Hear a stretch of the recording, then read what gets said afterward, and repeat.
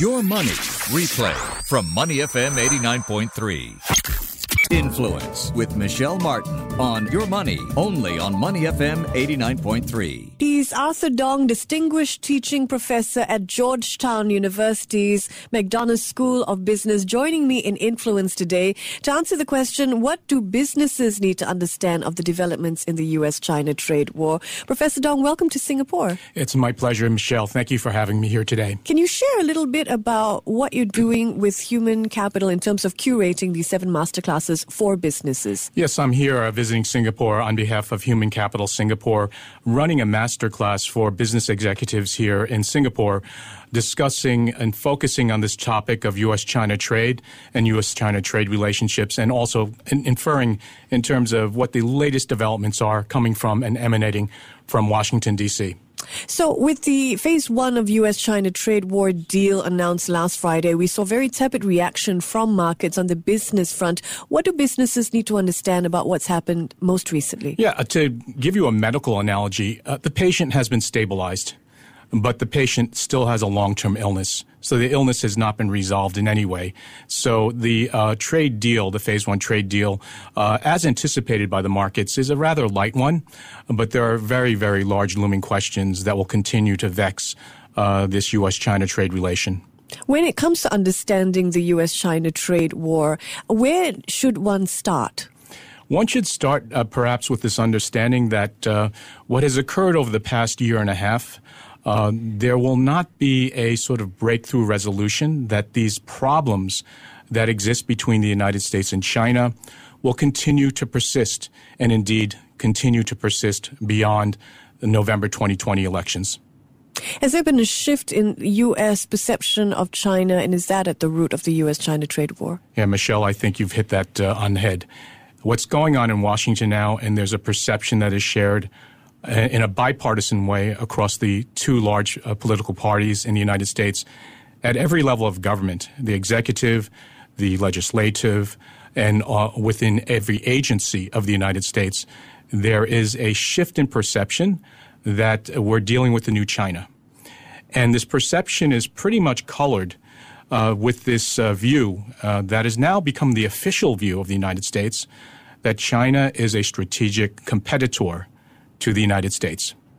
If you could put your finger on it, when did the policy of accommodation shift? I would say around 2017. It's the first time we heard official statements from both the White House and from the executive branch that they have labeled China as a strategic competitor. All right, 2017 it is. What do companies need to understand about the ongoing U.S.-China trade war, do you think, particularly here in Singapore? I think as the trade frictions continue between these 2 large trading partners, there will be consequences all over the world as there's a significant reset between the United States and China. The dimensions in which this challenge will occur across economic boundaries, across political boundaries, and most importantly, across technological boundaries. And in terms of businesses, looking at the dampened global trade, what do businesses need to understand about their place in the ecosystem of trade? I think supply chains around the world are going to be reordered.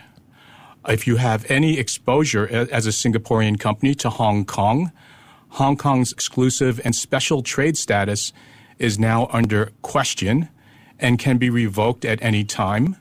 And so if you have operations that in some way touch Hong Kong, I would be cautious and try to map out potential risk scenarios if Hong Kong's trade exclusivity and those privileges disappear. Also, I think what's going to happen is Singaporean companies and CEOs here are going to have to take a step back and evaluate whether or not they need a foreign policy. In other words, that go beyond the official state policy of Singapore and examine for themselves what their foreign policies are vis-a-vis the United States and China.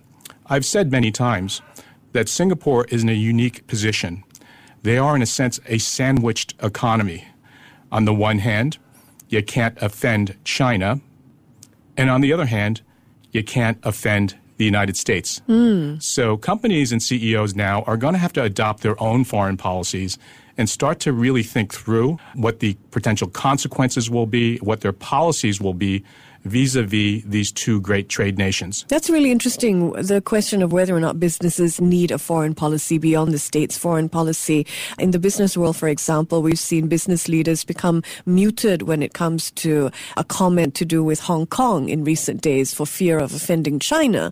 Can you share perhaps what you've heard on the ground since you've been in Singapore in terms of a reaction to business leaders developing a foreign policy of their own? Yeah, I think there's a great deal of uncertainty. The best that I can confer is to offer Singaporean leaders as well as corporate leaders some indication in terms of what the mindset is and what is motivating these policy changes and how deep these policy changes and perceptions with regard to China, really go. And indeed, we are entering a new phase in terms of the U.S.-China relation because what we're seeing is bipartisan support in terms of viewing China as a strategic rival. Are there any case studies you can share of businesses or companies that have developed their own foreign policies? Well, this is a very sort of active and dynamic space, companies are scrambling right now, trying to figure that out and trying to put all the pieces together. They're looking at this Phase 1 trade agreement, and that certainly is giving a certain degree of calm and certainly reflected in the markets. But I think long term it would be misguided to think that the problems that exist and the challenges that exist between these two great powers are in any way resolved. Let's help companies understand a little of the terms that have been bandied about when business leaders do talk about the U.S.-China trade war. We've heard some leaders talk about a decoupling of the U.S. from China. What does this mean, and what will the long-term impact of this be? Yeah, I would suggest that given my perspectives on what's going on in Washington, D.C., and certainly the views that have been expressed by economic advisor Peter Navarro, who is indeed a trade hawk, there has been strong advocacy for a complete delinking and separation between the United States and China. And certainly we're going to see that on the technology front. Very aggressive measures are now being proposed and implemented in the United States that will severely hamper the ability for any company to either share or, in a sense, transfer technology to China. In the old days, just a few years ago, it would have been easy to buy and send to China a CNC milling machine, a very, typical machine tool that's used in manufacturing processes. Moving forward today, as a result of both sanctions and export controls, it's going to be very difficult to even send something as basic as a milling machine to China. And so if you're thinking about advanced technologies like AI, cloud computing, data management, all of these things are going to come under severe limitation and scrutiny. And indeed, the surveillance aspects of this within Washington, D.C. have been stepped up considerably. China's seen as the leader or the forefront of the AI race or the technological race. Professor, will this decoupling lead to this gap widening between the U.S. and China in terms of who's ahead? Absolutely. You're going to see two worlds and two spheres exist, both the Eastern and the Western, a China-led AI space as well as an American-led or European-led AI space, and those domains are not going to cross. So interesting. Professor Arthur Dong is Distinguished Teaching Professor at Georgetown University's McDonough School of Business, joining us in Influence today. Professor, who are the biggest winners and losers in the trade war as it stands, as you see it? Yes, certainly the global economy has been, in a sense, a bit of a loser in that we've seen a downdraft in foreign direct investment across the world by an order of magnitude of about 20%. I think the American consumer is certainly feeling the pain as a result of increased tariffs, and the farm economy in the United States is certainly taking a severe hit as a result of China's decision to restrict its importation of American farm products. And within China itself, there's, I think, both anecdotal evidence that suggests that China's economy is slowing down, raising the prospects and concerns that there will be some ripple effects across the Chinese economy. We're minutes away from the vote on the impeachment over in the U.S. Is this going to have any effect whatsoever on the U.S.-China trade war, do you think?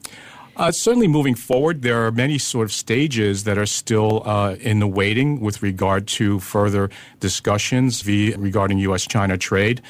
And in my opinion, I believe President Trump will not survive the House of Representatives, and I think he will be impeached. But the question now moving forward is whether or not the U.S. Senate will offer him some degree of protection and allow him to remain in place.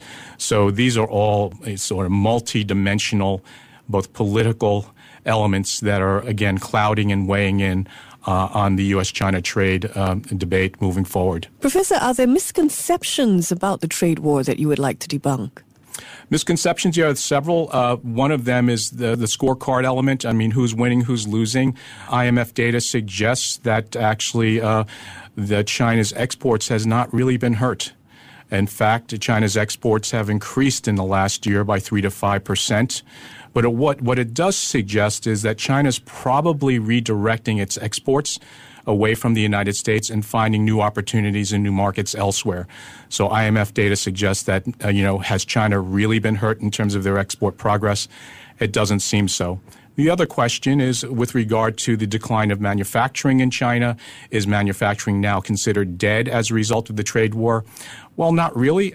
Since 2014, there's been a steady decline in manufacturing in China. And so the steady decline in manufacturing has really nothing to do with the current trade war.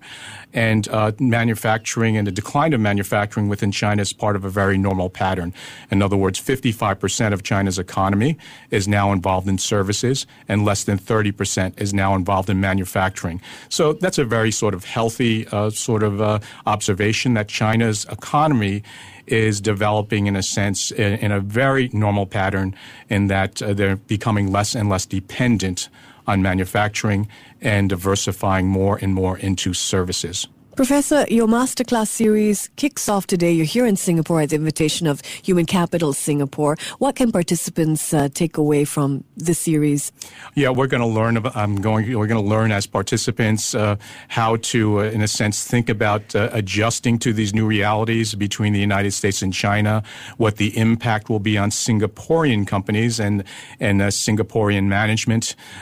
Talking longer term in terms of what the secondary and tertiary implications are as this trade war continues to persist. Well, thank you for giving us this exclusive preview. Michelle, it's a pleasure. He's Professor Arthur Dong, Distinguished Teaching Professor at Georgetown University's McDonough School of Business in Influence. To listen to more great interviews, download our podcasts at moneyfm893.sg or download the SPH radio app available on Google Play or the App Store.